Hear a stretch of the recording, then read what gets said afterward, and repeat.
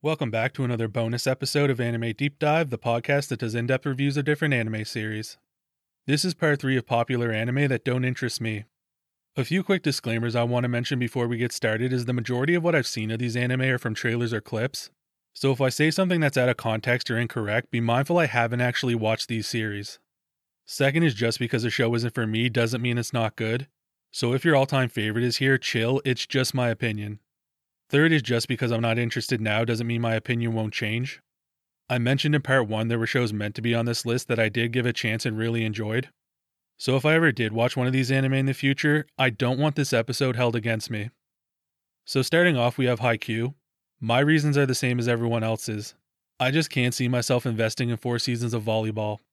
I know everyone says that then end up watching and loving the show, but I'm not a sports anime guy and I doubt I'll ever give it a chance. Next is Fruits Basket. From what I've seen, this girl is living in a tent in the woods before being taken in by a family.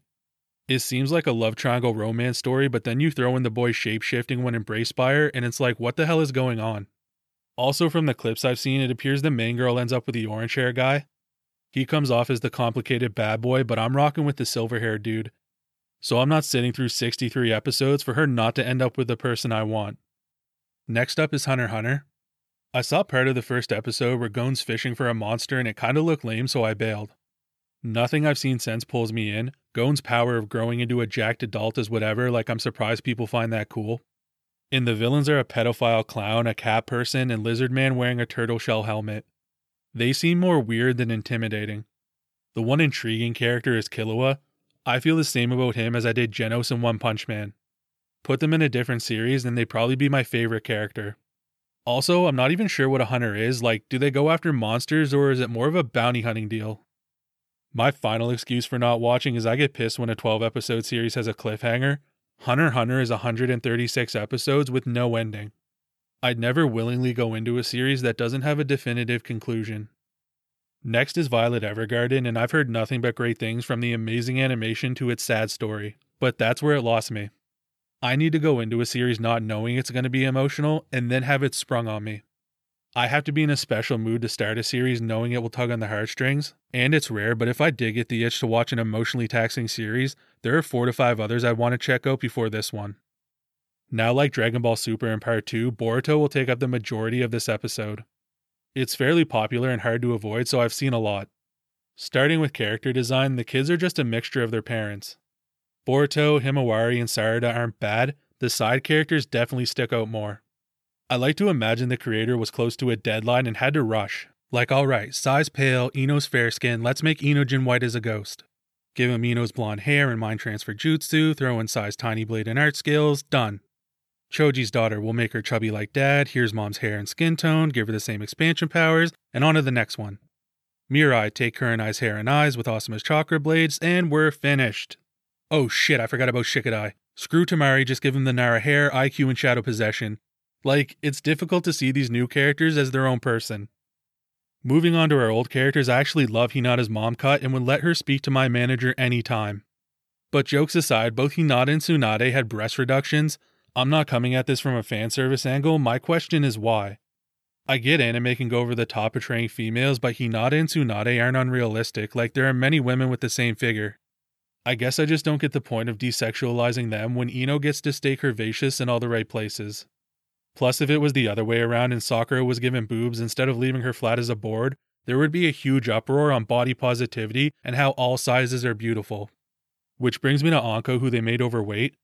Have her become unhealthy and it's fine, but if they went the other way and had a fat character become slim, the SJWs would protest. I can already hear it. Why did she have to lose weight? Anko was an elite ninja and beautiful before she got skinny. They're pandering to the male fantasy. And wrapping up body sizes, Kid Choji wasn't even fat, I'd barely call him chubby. In Shippuden, he was a big boy but still sprints like a track star running from Pain's missile, and by the end of Shippuden it looked like he was slimming down. Which is why I'm surprised Next Generation not only made him obese but a complete slob. The man needs a salad and a haircut. And I don't know what the design team has against hair, but next is Gaara. We watch him grow from a little demon with bedhead to the Kazekage. At no point in his life did it look like he knew what a comb was. Now you're telling me he wakes up every morning and parts his hair to the side? And I understand Gaara's more powerful and creates sand from the earth around him, but I miss the big old gourd on his back. Now to the characters that need moisturizing jutsu. The stress of chasing brats around the academy aged Iruka horribly. Lady Mizukage was portrayed as a bitter old woman in Shippuden, now she looks like one. Her body is puffy but her face is wrinkled, how does that even happen? The only character done worse than her is Rock Lee, he's been smoking the rock. His face is sunk in, he's scrawny and looks 45. But then there's Kakashi and Guy who haven't aged a day. In addition to those two, Konohamaru, Kiba, Tenten, Sai and Ino's designs were all great. I'm not trying to be a complete hater and rag on everyone, so keep that in mind while I go in on our main three. I wasn't a fan of Naruto's shaved down hair in the last movie, but I'd take that over this bullshit any day. I miss the long spikes. Adult Naruto looks like he's growing a mullet in the back with the front hair just lying on his forehead. But you know what would cover up that whack style? A leaf headband.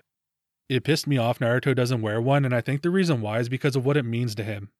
When Naruto fought Sasuke, he wanted them both rocking headbands to signify being on equal grounds as Shinobi of the Hidden Leaf, and he held on to Sasuke's for years after their first fight in the Final Valley. Go back to the first episode, Naruto wanted to try on Iruka's so bad, and when he earns it by mastering Shadow Clone Jutsu, Iruka gives him the headband off his own head. Having that specific one is special because we know how important Iruka is to Naruto, and he took a smack off Zabuza just to retrieve it. Maybe I'm attaching my own feelings towards it, but I always viewed the headband as something precious to Naruto, so seeing him without one is weird. Moving on to his clothes, Kid Naruto's orange jumpsuit is nostalgic, but my favorite fit is from Shippuden, especially with the red and black cloak. In the last movie, his clothes are more black with an orange accent, which I prefer, so I didn't like him going back to the majority of orange. Lastly, his Hokage cape is straight trash. I can't even pinpoint why. It shares Minato's color scheme and I love that cloak, but Naruto's just looks goofy. They also turned Naruto into a scrub. He's the strongest ninja ever and about to be the 7th Hokage, but gets wrecked when Himawari activates Byakugan. He saw her eyes from down the hall, but instead of grabbing the wrist, he jumps in front of the strike. She put him down with one blow, but how does that even make sense when Kid Naruto came back to win a fight after all his chakra points were shut down by Neji, a Hyuga prodigy that learned rotation on his own? Now a Day 1 Byakugan user knocks the newly appointed Hokage unconscious and causes him to miss the ceremony he's been looking forward to his entire life. This show does Naruto so dirty and there's more. I got all this information from a meme, but supposedly unlike Kid Naruto, Boruto is extremely intelligent and gets perfect marks. At age 13, he has 3 chakra natures, creating 3 new Rasengan variations, and he learns Rasengan in a montage. We saw Naruto train for weeks across multiple episodes to form the Rasengan, which made him finally landing it on Kabuto and winning the bet with Tsunade so special. I also saw a clip of Kawaki ease through climbing trees by focusing chakra in his feet, and Boruto saying he found it easy too. That was such an amazing moment in the OG series because it showed Sakura is good at something and built Naruto and Sasuke's bond. They struggled together, which led to one of my favorite shots when Sasuke's holding Naruto up after they're worn down from training. But in Boruto, these exercises are just brushed off as child's play. The next generation Chunin exams is another disrespect to the OG series. Think about all the amazing fights we had in the past. Naruto vs. Kiba, where both had a great showing. Hinata standing her ground against Neji, ending with 4 Jonin having to stop him from killing her, which led to Neji and Naruto a sick fight with a great message. Sakura and Ino was a stalemate, but it gave some shine to their characters. Shikamaru demonstrates how he uses the environment to his advantage, smacking the Sound Ninja girl's head off the wall, setting up him waiting for the sun to go down against Temari and utilizing the hole left by Naruto to trap her. Then Rock Lee vs. Gaara. That fight is goated and holds up to this day. Go back and admire the animation. Lee taking off the weights and standing unconscious still wanting to fight gets me pumped to this day. Now go from all of that to Sarada one-shotting her opponent in 3 seconds. I mean, come on, even Tenten lasted longer than 3 seconds. Next Generation is trying so hard to be like, look how great these new characters are by downplaying things we love about the old series. And just to finish out the Chunin exam, Boruto cheating with a scientific ninja tool shows what a clown he is. And I saw a comment saying it was wrong of Naruto to expose his son in front of everyone. He should have taken him to the side and done it privately. Screw that, the twerp didn't cheat in a life or death situation to save someone, he used it in a tournament and against a friend. It wasn't just the design and skills of the characters I love that were butchered, their personalities were whack too. Naruto was a knucklehead, but he knows the importance of family, especially a father and son relationship. He had something missing inside him filled by Iruka and Jiraiya, and meeting Minato meant the world to him. Which is why I found it unbelievable they made him a deadbeat dad. He's even got the wife making excuses for why he's not around, and even sent a shadow clone to his daughter's birthday party. Again, Naruto is dumb, but even he's smart enough to go to the party and send the clone to do his other duties. And Naruto wasn't the only garbage father in the Hidden Leaf, because Sasuke bails on his village and his family. He didn't even recognize his own daughter and almost killed her. Sasuke's goal as a child was to gain his father's admiration, but he robbed Sarada of that chance by not being around. And after the massacre, his goal was to avenge the family he lost, so I know he knows the importance of family. So again, it's just hard for me to believe with him knowing that pain that he still wouldn't be there for his family. Then both Naruto and Sasuke, after not having time for their own family, start caring for other kids. Sasuke trains Boruto and Naruto takes an award having all the free time to help them. And I've seen some clips recently where it shows Sasuke and Sarada bonding a little bit and Naruto's around more, but I just don't see why that was made a story element in the first place. The best fathers are usually ones that didn't have theirs around as a kid because they know what they missed out on. So they do better to be there for their children, which is how I feel Naruto and Sasuke should have been. I also have to comment on Sasuke's design. It was downgraded too. No matter how long his hair got, it always flipped up in the back. Now it's completely lame and flat just to cover his eye. And I like his cloak, but only because it covers up that corny vest he wears. The man looks like he's going to a wedding reception. Now I actually contemplated discussing these next points because they're more geared towards a Naruto review, but I'm never going to review the OG series because I'm the furthest thing from an expert, but could still talk about that show for hours and I'm just not investing that much time. So I might as well say it here, the two major complaints I hear about Sakura is she is a trash person and a useless ninja, and I couldn't agree more. Going off the top of my head, she insults Naruto for being an orphan to Sasuke, another orphan, and when Sasuke rejects her offer to hang out after defeating Zabuza, Naruto's just trying to be a nice guy like, hey Sakura, I'll do something with you, and she throws him off a bridge. And it might be filler, I'm going off memory, but there's a dungeon where Naruto saves Sakura from spikes coming out of the wall and falling down a trap floor. Then takes pinchers in the back to protect her, and she's still rude to him. She even tries to give Sasuke the credit from saving her from Gaara because she can't believe Naruto was capable of helping her. I also can't count the amount of time she put hands on Naruto, most often undeservingly, and after he's exhausted from defeating Pain, she gut punches him. Like, why can't you just be normal for once and give him a regular hug? Then she toyed with Naruto's emotions, saying she loved him after Sai pointed out what a shithead she was for making him suffer over their promise. And something I always wanted to ask Sakura is if Sasuke's so awesome, why wasn't she screaming his name when Pain attacked the village? Oh, that's right, it's because Sasuke abandoned her and the village. The last time they had a real conversation, he karate chopped her neck and laid her out on a bench where anyone could have done anything to her. Then the next time they have a one-on-one interaction, Kakashi had to save her from getting Chidori'd by him, followed by Naruto having to save her from getting a slit throat.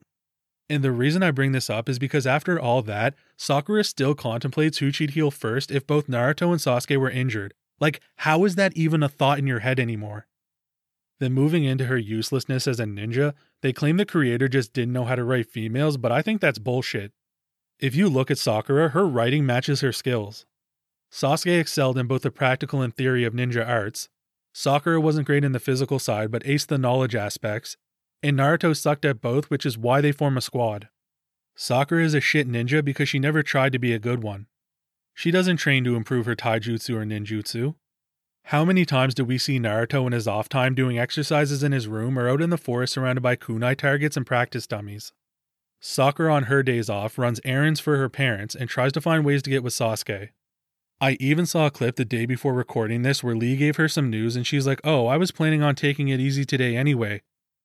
Even when finding something she's good at like chakra control, she didn't work hard until the time skip.